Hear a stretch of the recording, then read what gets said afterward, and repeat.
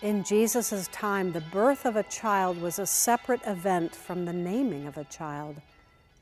So a human being would be brought into this world, and yet on a different day, the name would be given to that human being. And name was more than just what you called someone. It was the essence of their identity. It was the way that God was calling them, like the Logos that calls your name.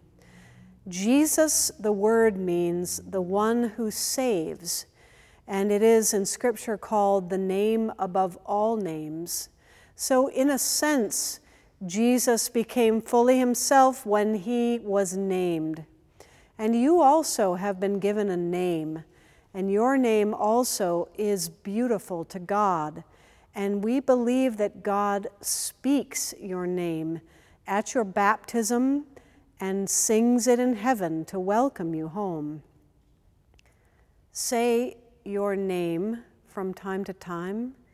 Remember that you are loved and that God speaks to you by name.